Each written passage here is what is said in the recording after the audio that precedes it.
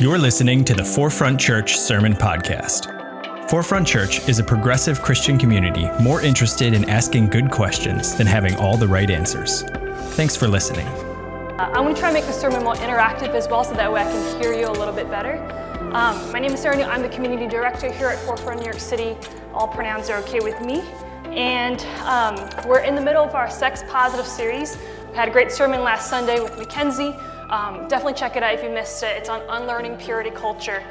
Today I'm going to take a little bit of a different approach. Like next Sunday, Jonathan is preaching on like the purity passages, for instance. And today I'm going to focus on a more positive, so to speak, approach to sexuality that we can find in Scripture.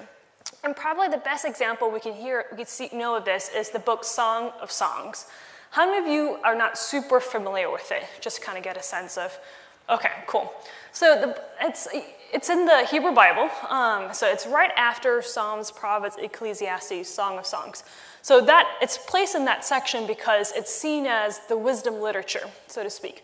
It's kind of written to edify and build the spirit, not so much to be historical or to give a bunch of laws.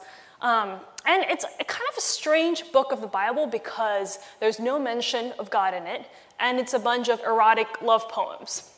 I was hoping some of you would write Song of Songs in the meat and question today. And just to give you kind of a sampling of what I'm talking about, I'll just read a couple of verses out loud. You are as stately as a palm tree, and your breasts are like its clusters. I will climb the palm tree and lay hold of its branches. So that's one verse, that's what we got going on. Let's move on to the next one. This time the female narrator. Come, my beloved, let us go forth into the fields and see whether the pomegranates are in bloom. There I will give you my love. The mandrakes give forth fragrance, and over our doors are all choice fruits, new and old, which I have laid up for you, oh my beloved. I really like fruits, but I don't think that's what she's talking about here in this passage. And pomegranates are a symbol of life and fertility. Mandrakes are an aphrodisiac, and they're sort of called love apples. So there's a very high chance that the two narrators in the Song of Songs, these men and women who are writing love poems back to one another, one, they're not married. There's no indication that they're married. And two, it's a very high chance they're just having lots of sex, maybe in the open fields. And they're just writing love poems back to each other. They're not talking about God. And somehow, not only is this book included in the Bible, but it is the most commented on book throughout the Middle Ages out of all books in the Bible. Saint Bernard of Clairvaux, he is 11th century Benedictine monk and named a doctor of the church. For those of you who are Catholic, that's a really high status. He wrote 86 sermons just on the first two chapters of Song of Songs. You can Google and read all of them. Rabbi Akiva in the 2nd century has this to say about the Song of Songs. All the scriptures are holy, but the Song of Songs is the holy of holies. So let's figure out what's going on here. So, with this sermon, I'm going to try to make it interactive. So we're going to read passages aloud, mostly from chapter 1 and chapter 2. And then I want to hear your comments and questions. And those of you that would like to just shout them out, just hear what's coming up for you, what emotions, what thoughts, what questions. And I've done a little bit of pre-reading and pre-thinking, and I'm going to be mostly drawing my commentary from this book called Lamentations and the Song and Songs. It's by Harvey Cox and Stephanie Paulsell. So for those of you who are like, is she making this up? Just Google it. Maybe they're making it up. But they're professors at Harvard Divinity School, so I think it probably is all right. And so with that in mind, we're going to dive into scriptures, and I'm going to give you a framework for how to make sense of the scriptures. Or not make sense, but how to read. Because that's, I think, some people ask a lot, how do I read this? Where do I start? And you've heard us use this phrase a few times, Lectio Divina. And there are many versions of this, but it's probably most popularized through a 12th century monk, Guido II. I always want to say Guido II. From Jersey, he gave us this he's from France, four-runged ladder for how to start from scripture to contemplation. So first rung is reading, which sounds pretty basic, but it's really about focusing on the words. And he uses this analogy of taking a grape and putting it in your mouth. All right, just bear with me. The second rung is meditation, and that's where you're chewing the grape. You're kind of zeroing in on a particular word. You're thinking about what's coming up for you, any associations, any imaginations you might have. And the third rung is prayer, because in that process, as you're kind of sitting in that, sometimes emotions come up, desires come up, and that might be something you want to pray about and ask for. And that he calls that the extracting the flavor from the grape. And the last rung, you've already swallowed the grape, it's in your digestive system, but the sweetness of the grape still remains. And so you've kind of moved past the specific word you were contemplating and praying about, and you're just kind of sitting in the sweetness of that experience of prayer with God and on yourself. So we won't, unfortunately, have a chance to go through all 4 rungs for all the verses, but we'll probably just do the first couple of rungs. But I want to give you a framework for what you can do, because I do encourage you to come back to these verses and kind of meditate, chew the grape, so to speak, and go on. So let's start, and I think there's a recap slide of the 4 rungs by Guigo II. So let's start with the first 5 verses. Let's read them aloud. The Song of Songs, which is Solomon's. Let him kiss me with the kisses of his mouth. For your love is better than wine, your anointing oil is all fragrant, your name is perfume poured out, therefore the maidens love you. Draw me after you, let us make haste. So for reading, let's just reread the first 2 lines. You can read it by yourselves. And read it a third time if necessary, and start kind of focusing in on one word that maybe sticks out to you, or maybe you're thinking about it as a whole. What's coming up for you? What thoughts, questions, or emotions? And I'll monitor the chat box as well to see what people are saying. Some questions to think about as you contemplate is, why Song of Songs? Why not just song? Why let him kiss me with the kisses of his mouth? Why not just kiss me? How do the words kind of change or kind of affect the meaning there? Thoughts from the peanut gallery over here. Why is the name Perfume Poured Out? Perfume poured out. Okay, yes. Anything else? It's hyperbolic. Is this what inspired Sixpence None the Richer's Kiss Me? Great question. Robbie said it seems hyperbolic. Rachel says, is this what inspired Sixpence None the Richer's Kiss Me? Which I also kind of thought, I heard that song first in a church, so I thought it was like, anyhow, so I think in retrospect it's probably a talent show. And in any case, all right, so from comments, let us make haste. Yes, eroticizing anointing oils. We're going to go through the rest of the passage together. Like I said, I'm just going to focus on the first 2 lines. And so to give you a bit of context, Solomon is a king who's very wise. Like a lot of people come from all around to hear his wisdom. He's also famous for poetry. So, it's something to know. And he also had lots of wives and concubines and is presumably having a lot of sex with a lot of them. And so although scholars probably agree that this is not written by Solomon or for Solomon, the time period doesn't quite match up with all that kind of stuff, the authors of this book want you to believe it is written by Solomon. So that's something to think about. Does that change the meaning? Second thing, with Song of Songs, scholars also think that this is a way to indicate it is the Song of Songs, the greatest of songs, the best of bests. And so it's a way to give a high superlative, so to speak, to this song. Yes, more comments coming in, which is awesome. I'm going to tell you a little bit more about what the medieval commentators saw when they read these 2 lines, and then we'll go through the rest of the passage. It's a bit strange. It might be a bit unsettling, and some of you already know this, but they read in not just these lines, but the whole book, allegorical metaphor for the relationship between God and God's people. So I'll repeat that again. They read this whole thing as an allegory between God and God's people. So the narrator, let him kiss me with the kiss of his mouth, that is Israel, or the church, so to speak, reaching out to God. Now that might sound a little strange, and it is strange, but I'll give you a concrete example. So St. Bernard, who I mentioned, and Teresa Avila, another famous mystic, they saw in the line, let him kiss me with the kisses of his mouth. They saw that as a way to, an expression of desire from humanity for God to take on human flesh. let God kiss me, so to speak, with the keys of his mouth. And St. Bernard in particular, he writes, I think, 3 whole sermons on this line, starting with kissing Jesus' feet, then Jesus' hands, then Jesus' mouth, this whole thing, very erotic. And the whole point, I think, is to say, he says, the kiss is the mediator between God and man. And so when we long for the kiss, we are longing for that mediator to come between us and God. And but this is not an anomaly. Actually, a lot of medieval contemplative literature is highly erotic and involves a lot of male monks talking about how they're female brides waiting for Jesus the bridegroom. So there's a lot of gender play also in them. It's very fascinating. And, even outside of the Christian tradition, Jews customarily, if Passover falls on the Sabbath day, they will read the Song of Songs. And he guesses why that might be the case. It's kind of like celebrating an anniversary. It's a way to say, God freed us from Israel, yes, because God's good and great, blah, blah, but also because God loves us.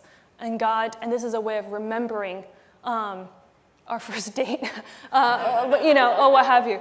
So this might kind of open up a bunch of questions for people.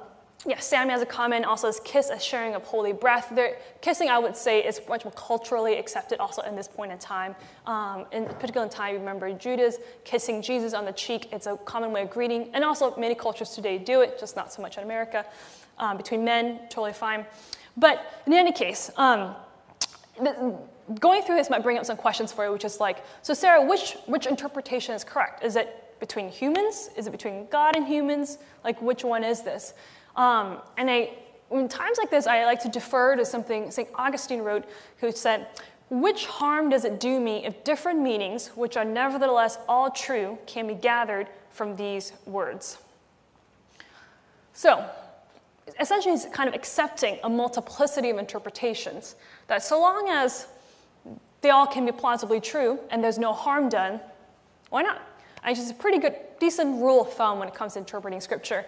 And in fact, if you think about it, even if you take a spiritual reading, an allegorical reading, the spiritual reading still heavily relies upon a physical reading, so to speak, because the spiritual and physical are interrelated. You cannot talk about the love of God to Israel, the church, if you cannot first accept and admire and respect the love between two people on earth. Like, one relies on the other. So with that in mind, let's go through the rest of the passage. Since you already posted your comments there, I'm going to just give my comments. Your love is better than wine. Your anointing oils are fragrant. Your name is perfumed, poured out. To my mind, what I'm seeing is a lot of senses being tapped into. You have the smell of the perfume, the feeling of anointing oils. You have the taste of wine. And each part is kind of singled out, the name, what have you. And the other thing I noticed, as Brittany and Collins mentioned, draw me after you, let us make haste. And this woman, it knows what she wants. She wants this man, and she is proactively initiating it and searching for it and asking for it. And it's a pretty good way of, it's like a way of elevating, I think, women's agency in sexual desire. But I think it's also similar to some prayers we pray when we say, ask God to draw close to us, when we ask God to not tarry, to not delay, for God to be near. I remember singing a song when I was young, I think it was a Hillsong song, probably like, draw me close to you, never let me go. And so, now looking back, I kind of make fun of it, but now maybe I think there is a lot of scriptural basis to that kind of eroticism. But this initiation of sexual activity or romantic activity, unfortunately the slide, Leslie, is at the very end, but in any case, I'll just read it out loud, is a theme you see. So here in chapter 3, you see it again. You have it. Upon my bed at night, I sought him whom my soul loves. I sought him, but found him not. I called him, but he gave no answer.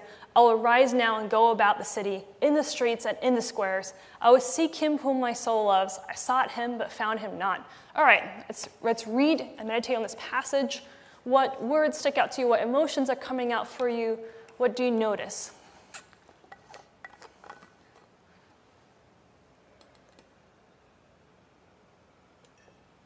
Woman talking about her lover. Rejection. Yeah, that's a big thing. it is a theme actually in Song of Songs. Actually, that's kind of why Song of Songs is really good, because it's not just about the highs of love, it's also about the lows of love. And in fact, she does find the guy eventually, but she gets beat up by the watchman of the city. And so there's some indication here that what they're doing is forbidden, potentially. So that sex, Holy Ghosting, yes, exactly. So I'm seeing, this woman is sort of tossing and turning at night, be like, why is this guy texting me back? Why did he ghost all of a sudden? And sometimes, love is like that, and sometimes God is like that. Sometimes we are searching for God, and the absence can be just devastating and disappointing, and it leaves you with questions. So this woman's very intriguing, right? Let's see what else we can learn more about her. Let's move on to the next passage, chapter 1, 5-6. I am black and beautiful, O daughters of Jerusalem, like the tents of Kedar, like the curtains of Solomon. Do not gaze at me because I am dark, because the sun has gazed on me. My mother's sons were angry with me. They made me keeper of the vineyards. By my own vineyard I have not kept. All right, here we go. I heard a hey from Rachel on the last line, which we'll get into. Any other reactions on this passage? What words kind of stick out to you? What emotions coming out, imaginations, questions?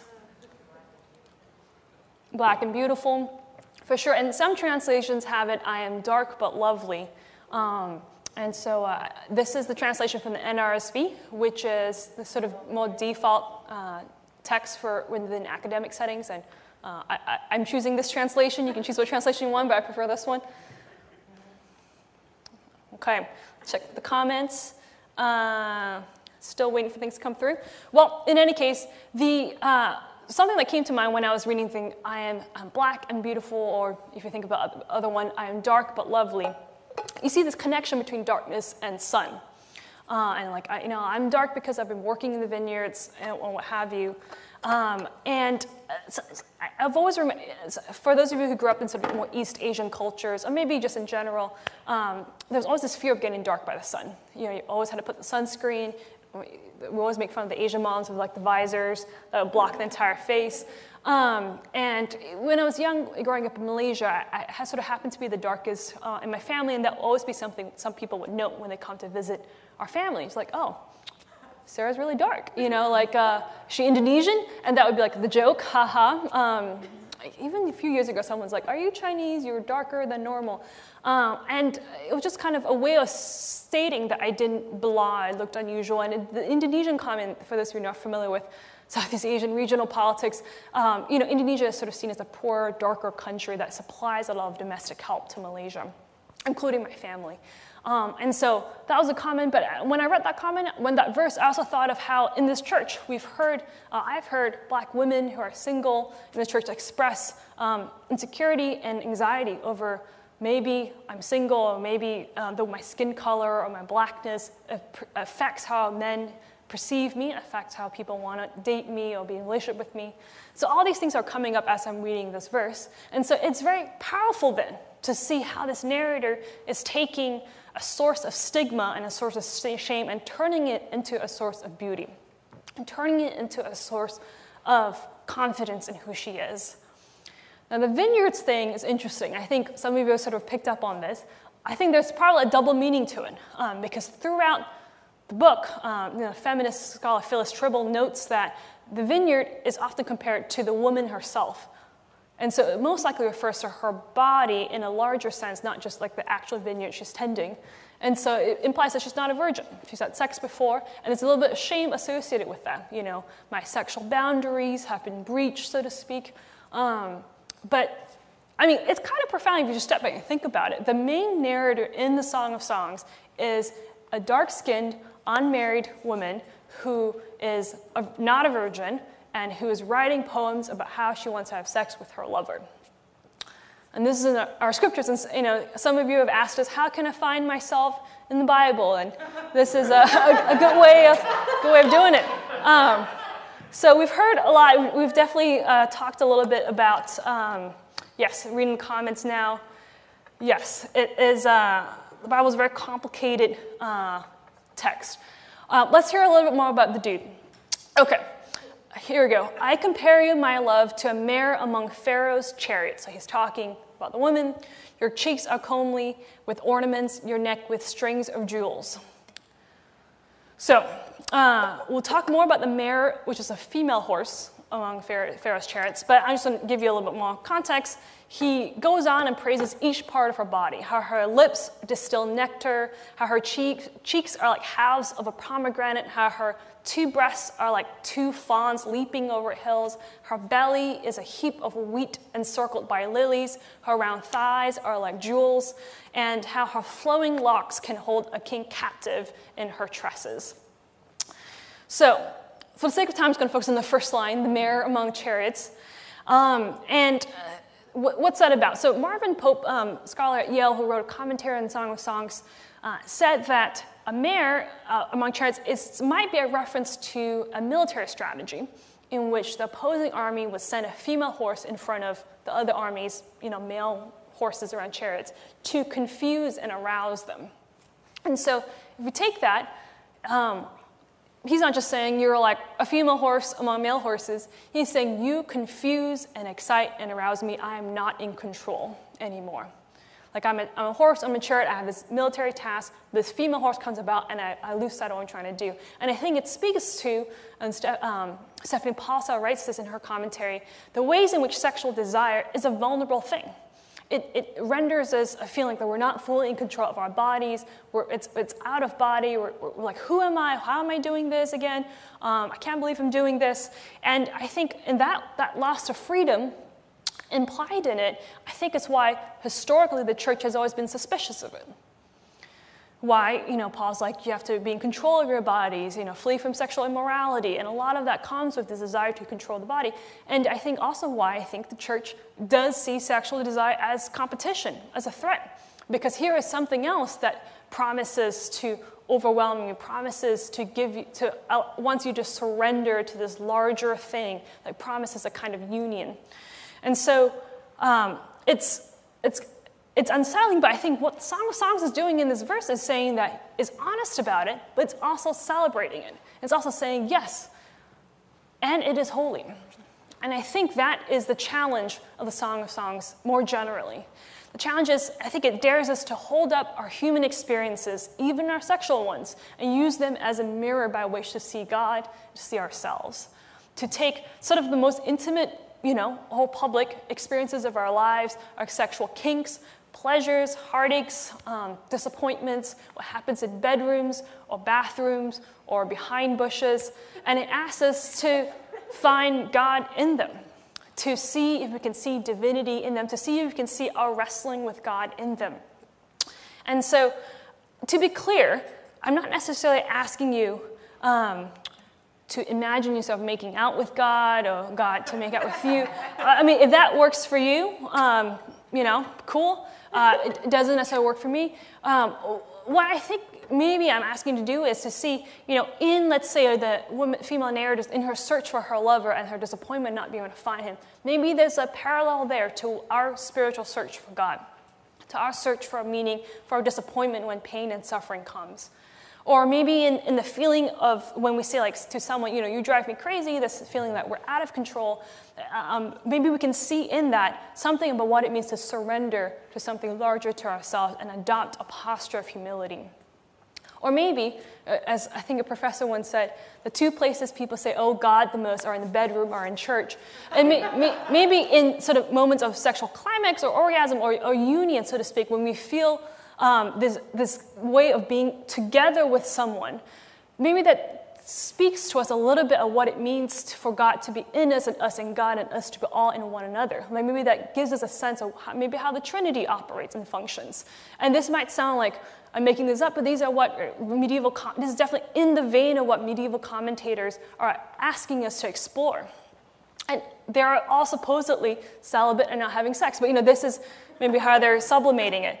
I'll conclude with this. So a Jewish sage once said that the Song of Songs is maybe called that because it's a song that God sings every day. So God wakes up, brushes God's teeth, and sings a song to your toes, or sings a song to your strong, how your arms are like gold. It's one of the verses in there. And I think that might be a worthwhile morning meditation or exercise, to go through these verses and meditate on them and chew the grapes, so to speak, and imagine God singing a poem to your body parts, to your name as perfume, to parts that you might want to hide or conceal. Because I think that ritual, that exercise, is really how the knowledge that we are loved far more than we think ourselves worthy can descend from the head to the heart, to our toes, to our feet, and to kind of permeate our bodies. Lastly, I don't want to lose sight of the fact, though, that the Song of Songs ultimately is historically interpreted as a collective relationship. Yes, between God and you in your bedroom, but it's also between God and God's people, Israel, the church, maybe all humanity. So we can think of God as delighting in being in love with all of us, all humanity. And maybe that forces us to ask the question, do we live in a world where everyone is a source of delight, no matter what their skin color, without, going in a sort of fetishizing direction, as I think Christina aptly mentioned. Do we live in a world where the systems of our world, our economic, political systems, treats everyone as a beautiful source of joy, without, punishment, without penalties? And so I think there are even political implications to what this song is about. Let's pray together. God, I thank you. Your scriptures are abundant and full of different resources and ways in which we can bring our human experiences to you, ways in which you prompt us to seek the divine, to seek what is sacred in the most mundane and intimate details of our lives. God, I thank you that your scriptures model for us what it looks like to bring all of us into our faith, all of us into church, without leaving anything behind. I pray that your Spirit continue to move in people's hearts, that questions or desires that have come up will continue to germinate and take root and bud, and that, for a spirit of blessing upon all of us, that we may feel whole and full and no longer needing to hide in the shadows. In your name I pray. Amen.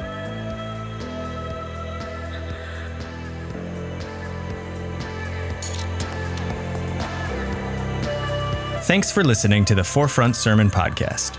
To learn more about Forefront and how we're ushering in the next 500 years of Christianity, visit forefrontchurch.com.